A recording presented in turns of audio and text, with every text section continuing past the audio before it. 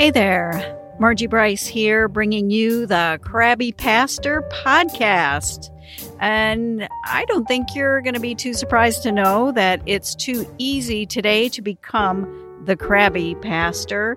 Our time together will give you food for thought to help you be the ministry leader fully surrendered to God's purposes and living into whatever it takes to get you there and keep you there. So we're talking about sustainability in ministry.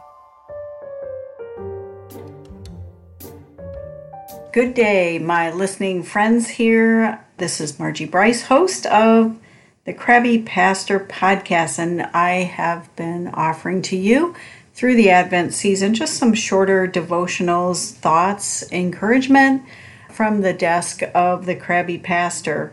And today is joy. And you know, if you've listened to this podcast at all, that I'm pretty direct and I try to be extremely honest. And even though I did at one point work for the PR department and learned to write negative patient outcome instead of dead, I'm trying not to travel in that space for this podcast and just be brutally honest about things. And so we're at joy this week. And I struggle with this on a regular basis, somewhat courtesy of my temperament. So I have to be, like everything else, intentional about my perspective on joy. But it is pretty challenging these days when you consider things like what's going on internationally and you say, there, but by the grace of God go I don't know. That seems insufficient when you look at a lot of the brutality that is going on. I mean, it's just a matter of I was born in a different spot on the planet. And that seems insufficient at times as well. On a very honest note, and I'm going to take a moment of personal privilege about this, my niece's little boy is 5, and he was having some issues with walking, some nausea, different things. And to make a too long story short, he basically has a brain tumor. He's 5. He has a brain tumor. And the tumor is located right smack dab in the middle of his head. Now, most of the time, these types of things have a very high cure rate as long as you can operate and remove them. That is not the case for this. So, I've struggled with where to file this. I mean, he's 5. So this is kind of a personal thing for me. And where do you find joy in the midst of that when there are parents who are really struggling right now? My nieces and her husband, of course they would be. So as ministry leaders, we're all trained and educated and all that whatnot. And then real life kind of smacks you upside the head and you go, well, wait a minute. Okay, my theodicy, my theology of suffering and pain comes into play here. And we say things like, this planet is not what God had in mind. And we connect it to the fall, right? This is what we do. And from there, we say, you've got to travel through the pain with Jesus. And there is a lot to be said for that. There really is, because more and more the planet is looking a little more and more messed up. And I don't think that's because I'm getting older. I think maybe I have the contrast of what things were like a while back compared to the craziness today. And so where do we find joy, and how do we get to joy? As if it's a destination, which it's not. I mean, we say that happiness is about the circumstances and what's going on around us. And certainly you can't be happy every single day. I mean, I have a couple friends, though, that seem to be sunny side up all the time. And I would have loved to have had that gene, but I really don't have that gene exactly. I wished I did, but there's value in all of us. Let me just say that. So joy goes beyond our circumstances, that is what we say. There is a piece, and I know I've circulated it through the Self-Care and Sustainability Facebook group and my personal Facebook group, well, not group, but page, I guess, about Mary and Eve. There's a picture of the two women there, and Mary is with child, and Eve, has this look of embarrassment on her, and the snake looks like it's at least dead or something. But Mary went through a lot. Mary entered into this. Mary got asked, will you whatever, or at least she answered as if, may it be to me as you have said.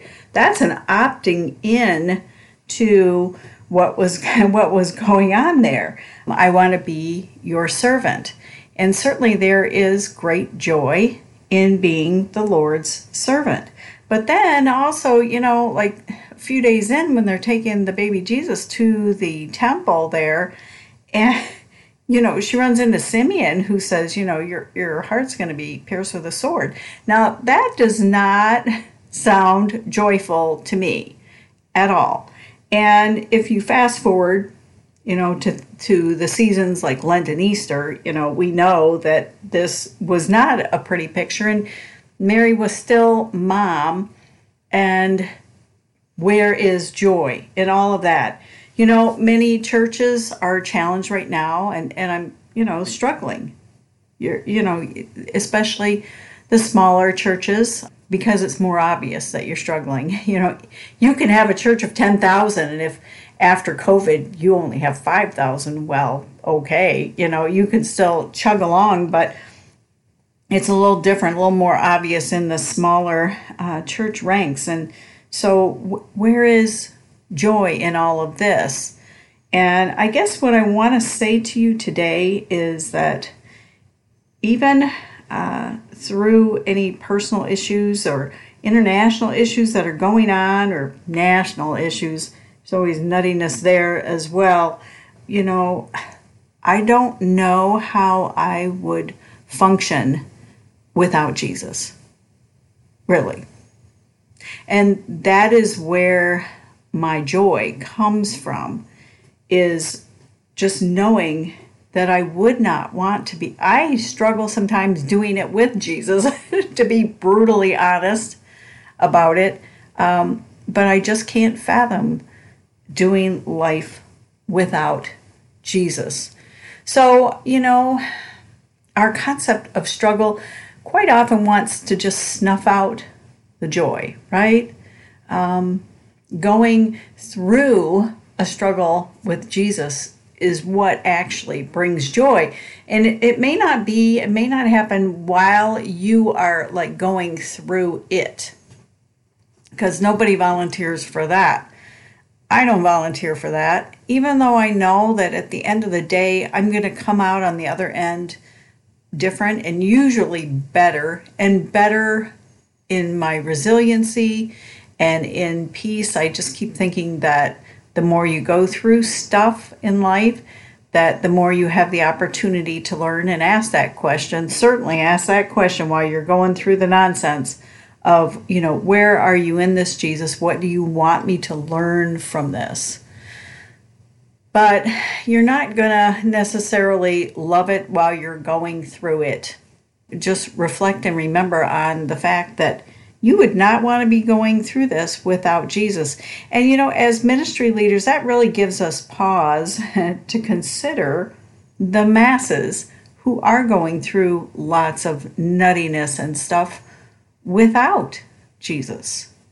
That should urge us to want to share Jesus more and more. And certainly we can't do the solid gold presentation of, you accept Jesus and then life is going to be just perfect after that. We don't want to oversell the reality of life on planet Earth. We don't want to do that. But certainly we do want to offer Jesus to the people that are limping along alone and who don't have hope, who don't have the sense of peace that passes understanding, who don't have a sense that they are loved massively by the Lord God Most High, and definitely those who have no concept of joy, no concept of, it's not very joyful to walk through something alone. And sometimes you need people with skin on to come around you, those who know Christ and can offer that kind of support. I know that in my life, the people that led me to Christ walked with me through stuff, and they were there, they incarnated for me. They were there as if they were Jesus walking with me, just a reminder that I wasn't alone. So, you don't necessarily love it while you're going through it. But when you're on the other side of it and you reflect back, we can see then exactly how faithful Jesus was to us. So sometimes it's where we're standing in the muck and the mire. If we're right in the middle of it, we can have hope that Jesus is gonna do what Scripture tells us, make something good out of this muck and mire that we're standing in, because it doesn't make any sense to us in that particular moment.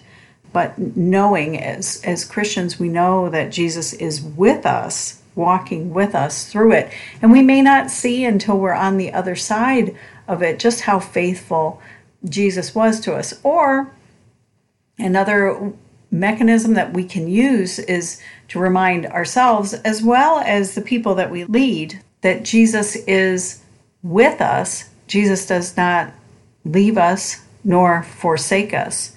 And we can have great confidence in that. That's our opportunity to remind people of those things. So when you're asking, where is Jesus? And that's a question that we need to have ourselves ask the Lord God Most High. Where are you in this? I don't see you in this, but I can now reflect back on other times in my life when I was in the muck and mire and just slogging through.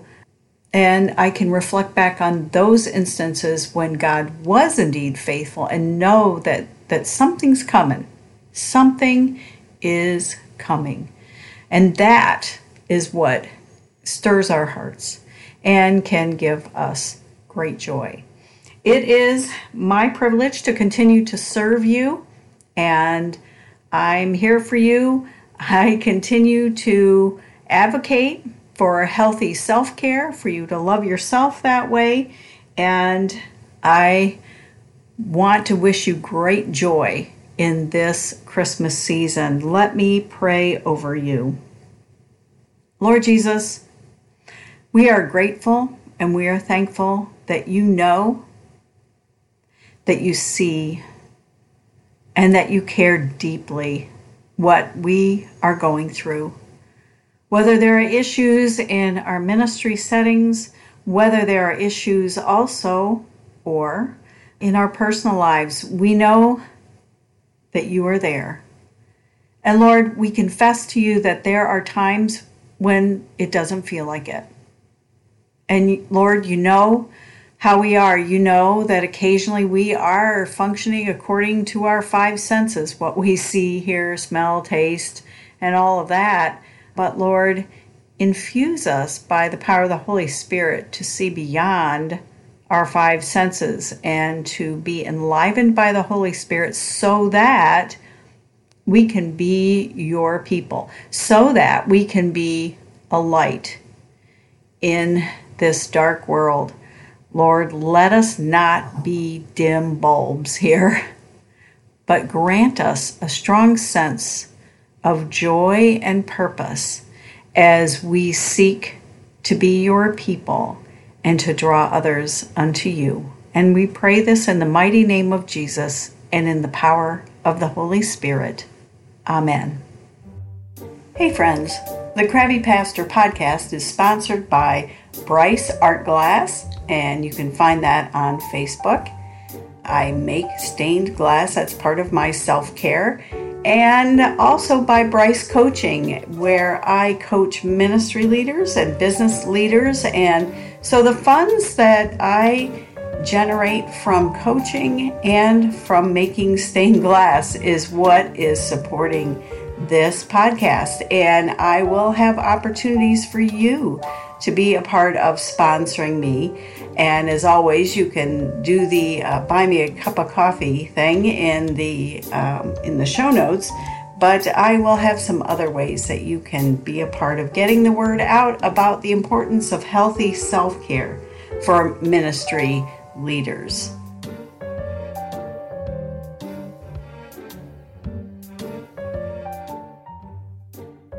Hey, thanks for listening. It is my deep desire and passion to champion issues of sustainability in ministry and for your life. So I'm here to help. I stepped back from pastoral ministry, and I feel called to help ministry leaders create and cultivate sustainability in their lives so that they can go the distance with God and whatever plans that God has for you. I would love to help. I would consider it an honor. And in all things, make sure you connect to these sustainability practices, so that you don't become the crabby pastor.